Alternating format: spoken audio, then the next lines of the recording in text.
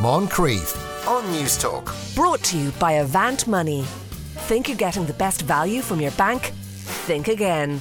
Is the Wheel of Time, new episodes every Friday on Amazon Prime Video. So is it possible to take a show seriously when the baddies are called Trollocs? James Dempsey joins us once again. Is this Games of Thrones or Lords of Ringsy? It's somewhere in between, I would say, right? And it kind of, and it sort of is a bit of an in-between time as well, right? Because we know Amazon has invested something like $1 billion into developing The Lord of the Rings as a fantasy TV series that's expected to be arriving around this time next year. So this, to me, feels like a bit of a stopgap. But I also kind of have to admit, it sort of anecdotally, I would say it is the first time that I've noticed a huge push by Amazon in terms of advertising. Like, I think, they had a big, I think it was blue carpet, ceremony in London for the debut of this. And it seems like they are really trying to, amp it up and gain some viewers for it. So it's, yeah, and it allegedly cost something like $10 million an episode as well. So they haven't shortchanged it. Now, I will say, I knew nothing about The Wheel of Time. I have to admit, I had never even heard of the series of books, The Wheel of Time, by Robert Jordan, if I get his name right. And I think there are 14 of them. They started in the 80s and ended posthumously in maybe about 2007, I think was when the last one was published, which I think was a prequel. And it is all set in this, Game of Thrones-y, but really Lord of the Ringsy world. And it involves a sort of a matriarchal magical group of women, and the one power, right? That's magic, and it is wielded by the women. Any men who previously wielded it are unable to do so and go insane due to the weight of the power. And the person we heard there was Rosamund Pike, who plays Moraine. Who is one of these powerful witch type persons who arrives in this village and is searching for the dragon, capital T, capital D, who is a reincarnated spirit who must battle against the Dark One, capital D, capital O, who has returned and who throughout history are constantly fighting each other because the Wheel of Time turns and they always are doing it over and over and over again, right? So she needs to find the one, whatever it was called, the dragon, the drag one. And in that process, she drags 4 people in because there are 4 young people in this village and she knows it's one of them. So she brings them all along while she's determining who it is, right? And where are they going? They're going to the White Tower, which is where most of the women are seated. I can't remember what they're called. They're like Aes Sinai or something like that. There's a lot of nomenclature that I haven't quite gotten to grips with yet. Yes. Because I've only seen 3 episodes and I haven't read the books before. Now, I will say, despite it coming with big fanfare and costing $10 million per episode, I thought it looked like the most cheap, expensive thing I have ever seen. There were times where, the Trollocs themselves were graciously shot at night. I mean, they do all their attacking at nighttime, which definitely covers some of the gaps. But in terms of their style, I thought they kind of looked a bit silly, really. And even the magic itself, which is a lot of sort of wispy white lines floating around and strange, very bright lighting, all looked kind of cheap to me, right? But and what's the deal with the Trollocs? Are they working for the Dark One, or are they just on their own? They're working for the Dark One and are sort of guided by a mouthless rider who definitely has some name that I can't remember. And to the Wheel of Time, fans out there, of which there are many and many. Bear in mind, I'm a layman, right? So I'm going in blind to this, and I understand you have a great love for this material. I don't know if this is doing it justice for you or not, right? I can only speak for myself as a first-time viewer.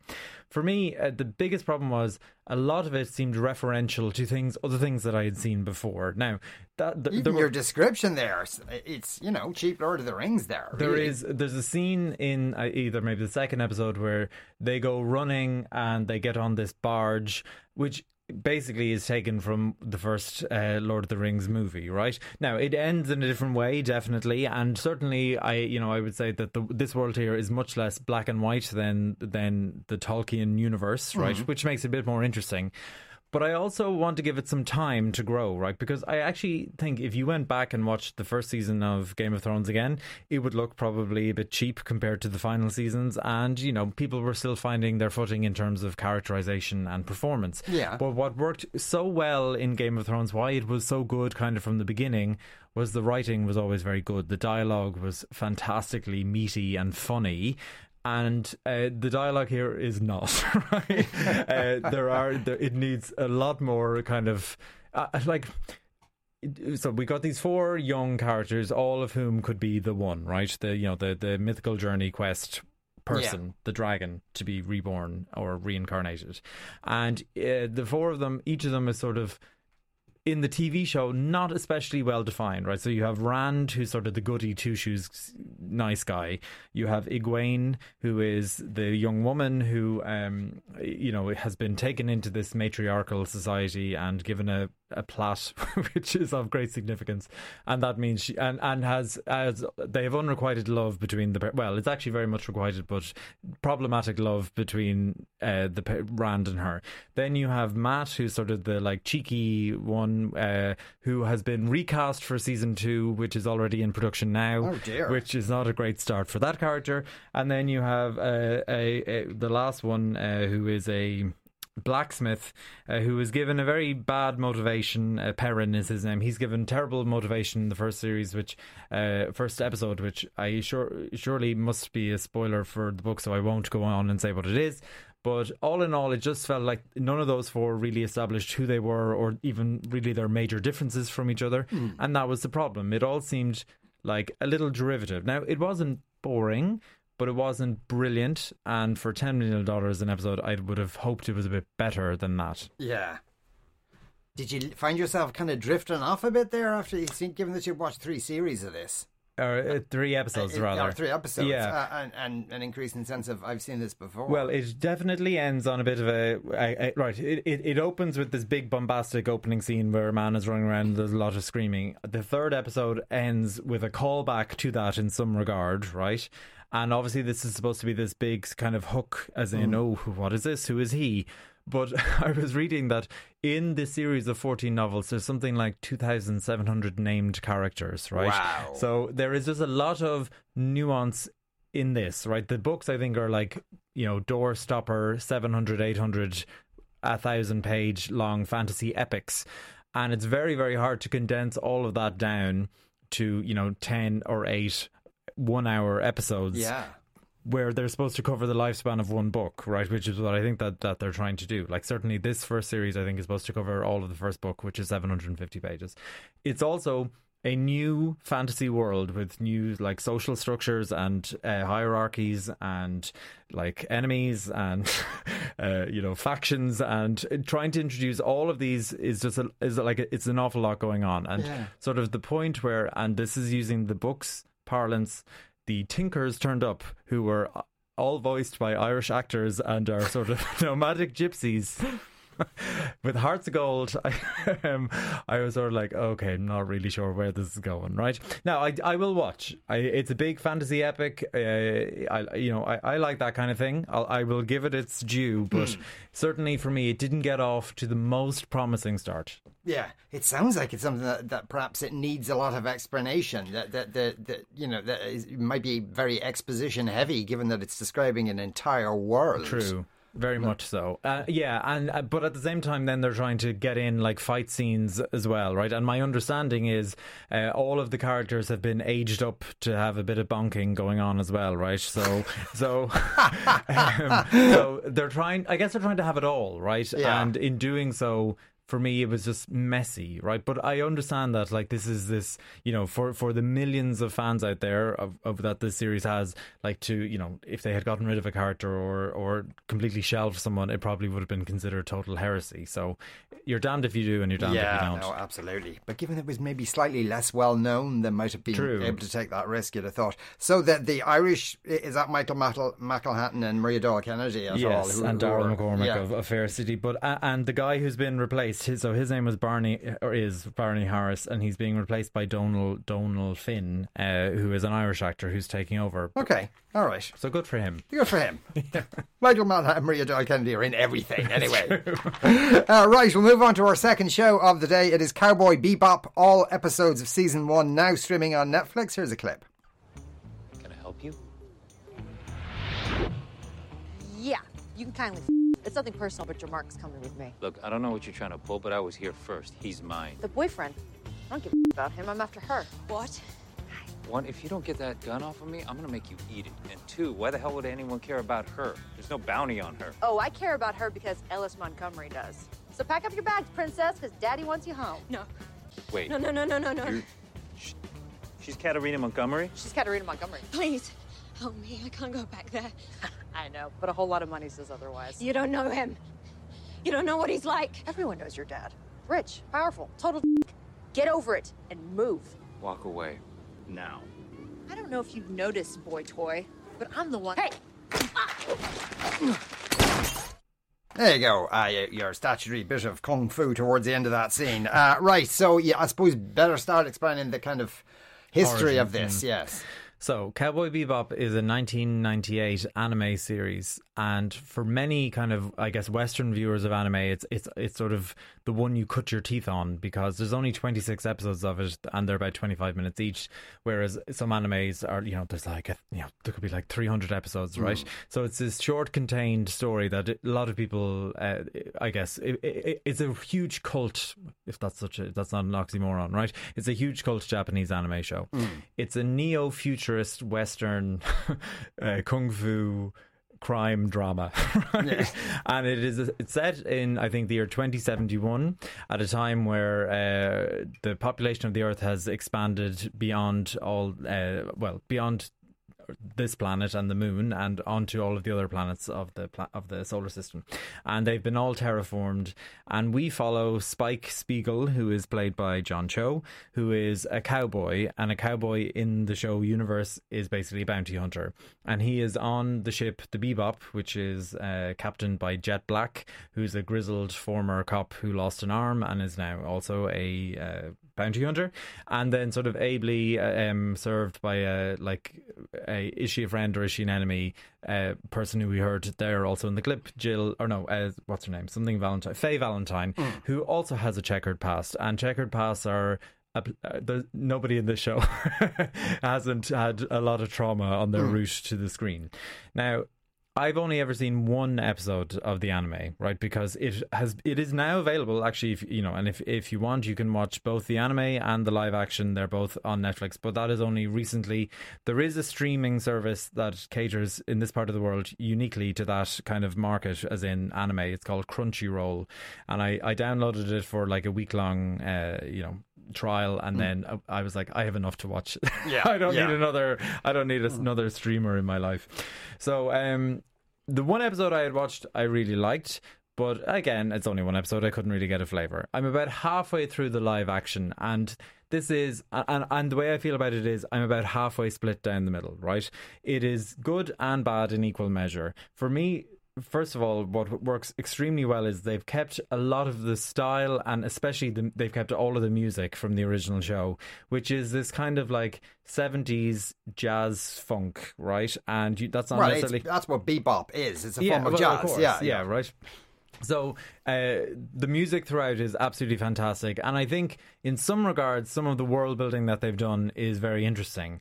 But in other parts, it just falls down very, very, very flat. So one of the things that works so well in the cartoon version of it is these really sort of balletic fight scenes, right? And that's because when you are drawing a fight scene, you can have the characters do literally anything because they're not real. And also the audience has bought into the whole milieu, right? You're not looking at it seeing flaws because you've bought into that, this is the world. There's no uncanny valley. You are right there in the valley, right? Whereas here, you're watching it, and first of all, the tempo and timing all seems kind of slightly off. There's all these quick, fast cuts that don't really lend themselves, don't add energy so much as sort of make it hard to really make out who's doing what. And then the bits that you actually see just aren't that interesting, right?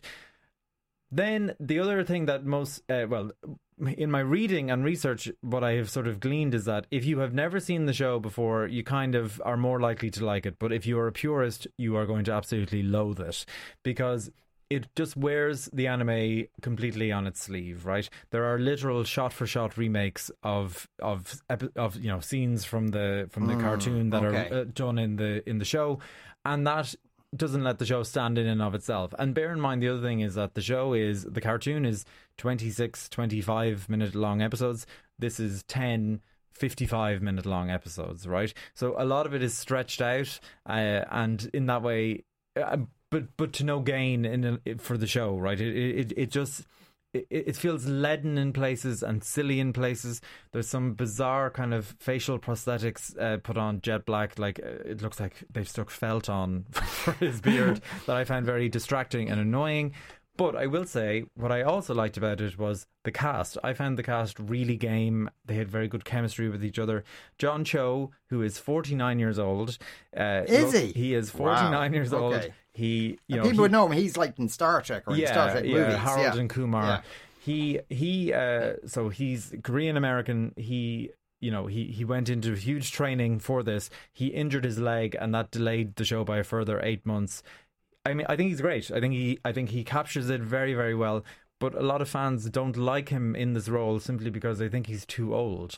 In the cartoon, Spike Spiegel is about 27 years old, and John Cho he looks like he's about 27 years old. Yeah, I know what's our problem. But he, in the show, he's supposed to be this young kind of hipster rather than a slightly more seasoned, Gen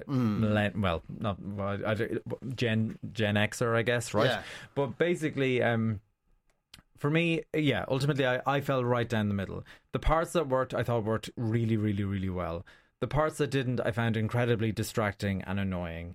And ultimately, I think what I'd like to do is, like, over Christmas time, maybe sit down and watch the Japanese one and see how that goes. Yeah, I did watch a couple of episodes of this, and I thought maybe the script wasn't as clever as it thought it was. Or certainly wasn't as funny as it thought it was. I was baffled by. I mean, the world building is in, and it's like Quentin Tarantino took a load of drugs, and like because it's got every single sort of reference. He'd love all that stuff. But there were odd things where, like in their space ship, like that had conventional buttons. It wasn't kind of touch pads or anything. But they'd have these long shots of people pressing buttons. For no reason whatsoever, and I wonder is that because that was in the anime? It probably that they do that? is. I'd say because I would imagine it is because the other thing about the anime is I'm no expert in anime. I've watched only a handful of things, but they are weird, and I don't mean that in any kind of damning way or silly Western way. They have this very idiosyncratic style that is completely different to our sort of serialized storytelling. So they seem unusual to us, right? And this is trying to do both. It's trying to be both weird and conventional at the same time, and failing kind of at both of them because of it. Yes. It was just the button porn, because they did it more than once. It was just the oddest thing. Right, we'll move on to our third show of the day, Saved by the Bell. It's back. All episodes of season 1 now streaming on Now TV. Here's a clip. I'm sorry. It just feels crazy to have a $10,000 budget for a school dance. And if we spend sensibly, maybe we can use the rest of it on something we actually need. On what? Pagier books? Typier computers? I don't know. I don't go to class. I just walk around the halls mixing it up. He does have a point. I do? He does? Well, the money is specifically allocated for the dance by the school board. If we don't spend it, we just lose it from the budget next year. That's exactly what I said. Oh, well, in that case, I guess we have to spend the money. But how do you even spend $10,000 on a school dance? Daisy, I'm currently wearing $10,000 worth of cologne. Let me show you how to spend. Right, there you go. Saved by the Bell. Now, this is... I assume it's not exactly a recreation of it, or is it kind of set now and so many decades later? It's retooled and rebooted, but it does include 2 of the... Well, actually 4, I guess, of the original cast, right? So... if you are familiar, are you familiar with the original? Yeah, I am. Yeah. Okay, so Zach Morris is now the governor of California in 2020. That makes sense. And his wife is still Kelly Kapowski, and as governor, he cuts the education budget by like $10 billion or something, which requires it shuts down a lot of these inner city schools, and it's quite funny because he's the villain, right? Like but that makes sense, because I always, even back then, I said that guy's going to be involved in a sex scandal when he's a few years older. Well, it's actually Screech who got involved in that, but anyway. But basically, so the result of this is all these inner city schools close down, and students from Douglas High are relocated to Bayside High, right? Where Zach's son, Mac, who kind of rules the roost, and Jessie Spano, Elizabeth Berkley Lauren, is the guidance counsellor, and AC Slater is the PE teacher and football coach. Right. And John Michael Higgins, who is that guy you know from absolutely everything, but most recently some insurance ads in Ireland, plays the principal, Todman. Yeah. And I have to admit, I went in knowing that this had been well received, but with low expectations, because, you know, this is a reboot of Saved by the Bell. Yeah.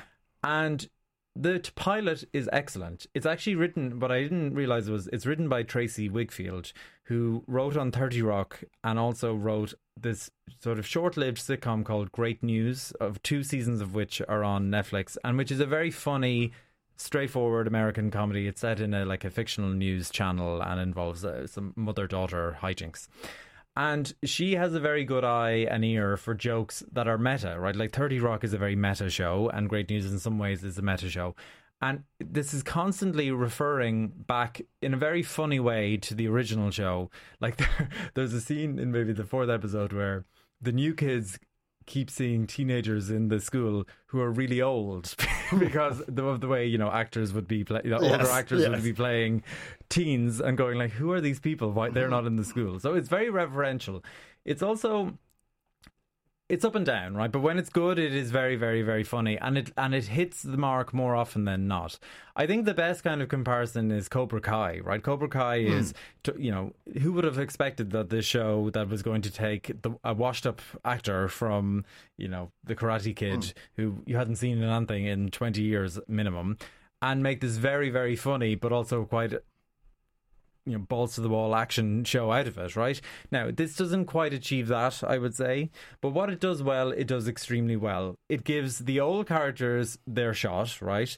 And it gives particularly the characters of Slater and Jessie, who are the ones that appear most, it gives them the opportunity to right some wrongs of their characters as they were written, you know, in 1989 to 1993, which is when the show was made. It gives them the chance to right any of those wrongs, but it also gives them space to interact with the new lot, the new breed. And then it gives those kids as well plenty of room to develop and be funny in and of themselves. So, like, for example, in the original show, in the original run, Zach would be able to stop time, right? He'd be like, pause or whatever, time out, and turn to the audience, break the fourth wall. This time round, that happens again, but it's by a character that you perhaps wouldn't expect to be the one who's doing it. And often it's just rolling her eyes at the ridiculousness of the whole situation. The other thing it's very good at is it's like it sort of mocks how silly the sort of original run of the show was and how affluent the show was, right? Yes, yeah. That's what, you know, this is a public high school in California, but everyone was really, really rich. Yeah. And it mocks that mercilessly here by having these fish out of water, inner city, working class, quote unquote, children come and have to deal with, you know, aggressively white people, right? Like aggressively white saviors trying to solve all their problems when they don't need it, or the income inequality between the students and their families, etc. So what it gets right really, really, really well, and what it doesn't get right just moves along fast enough that you don't really notice. Okay, does it have a laugh track like the original? So it's the only iteration of Saved by the Bell not to be filmed in front of a live audience, so it doesn't. Ah, good, excellent. James, thanks as ever. James Dempsey. Moncrief on News Talk. Brought to you by Avant Money. Think you're getting the best value from your bank? Think again.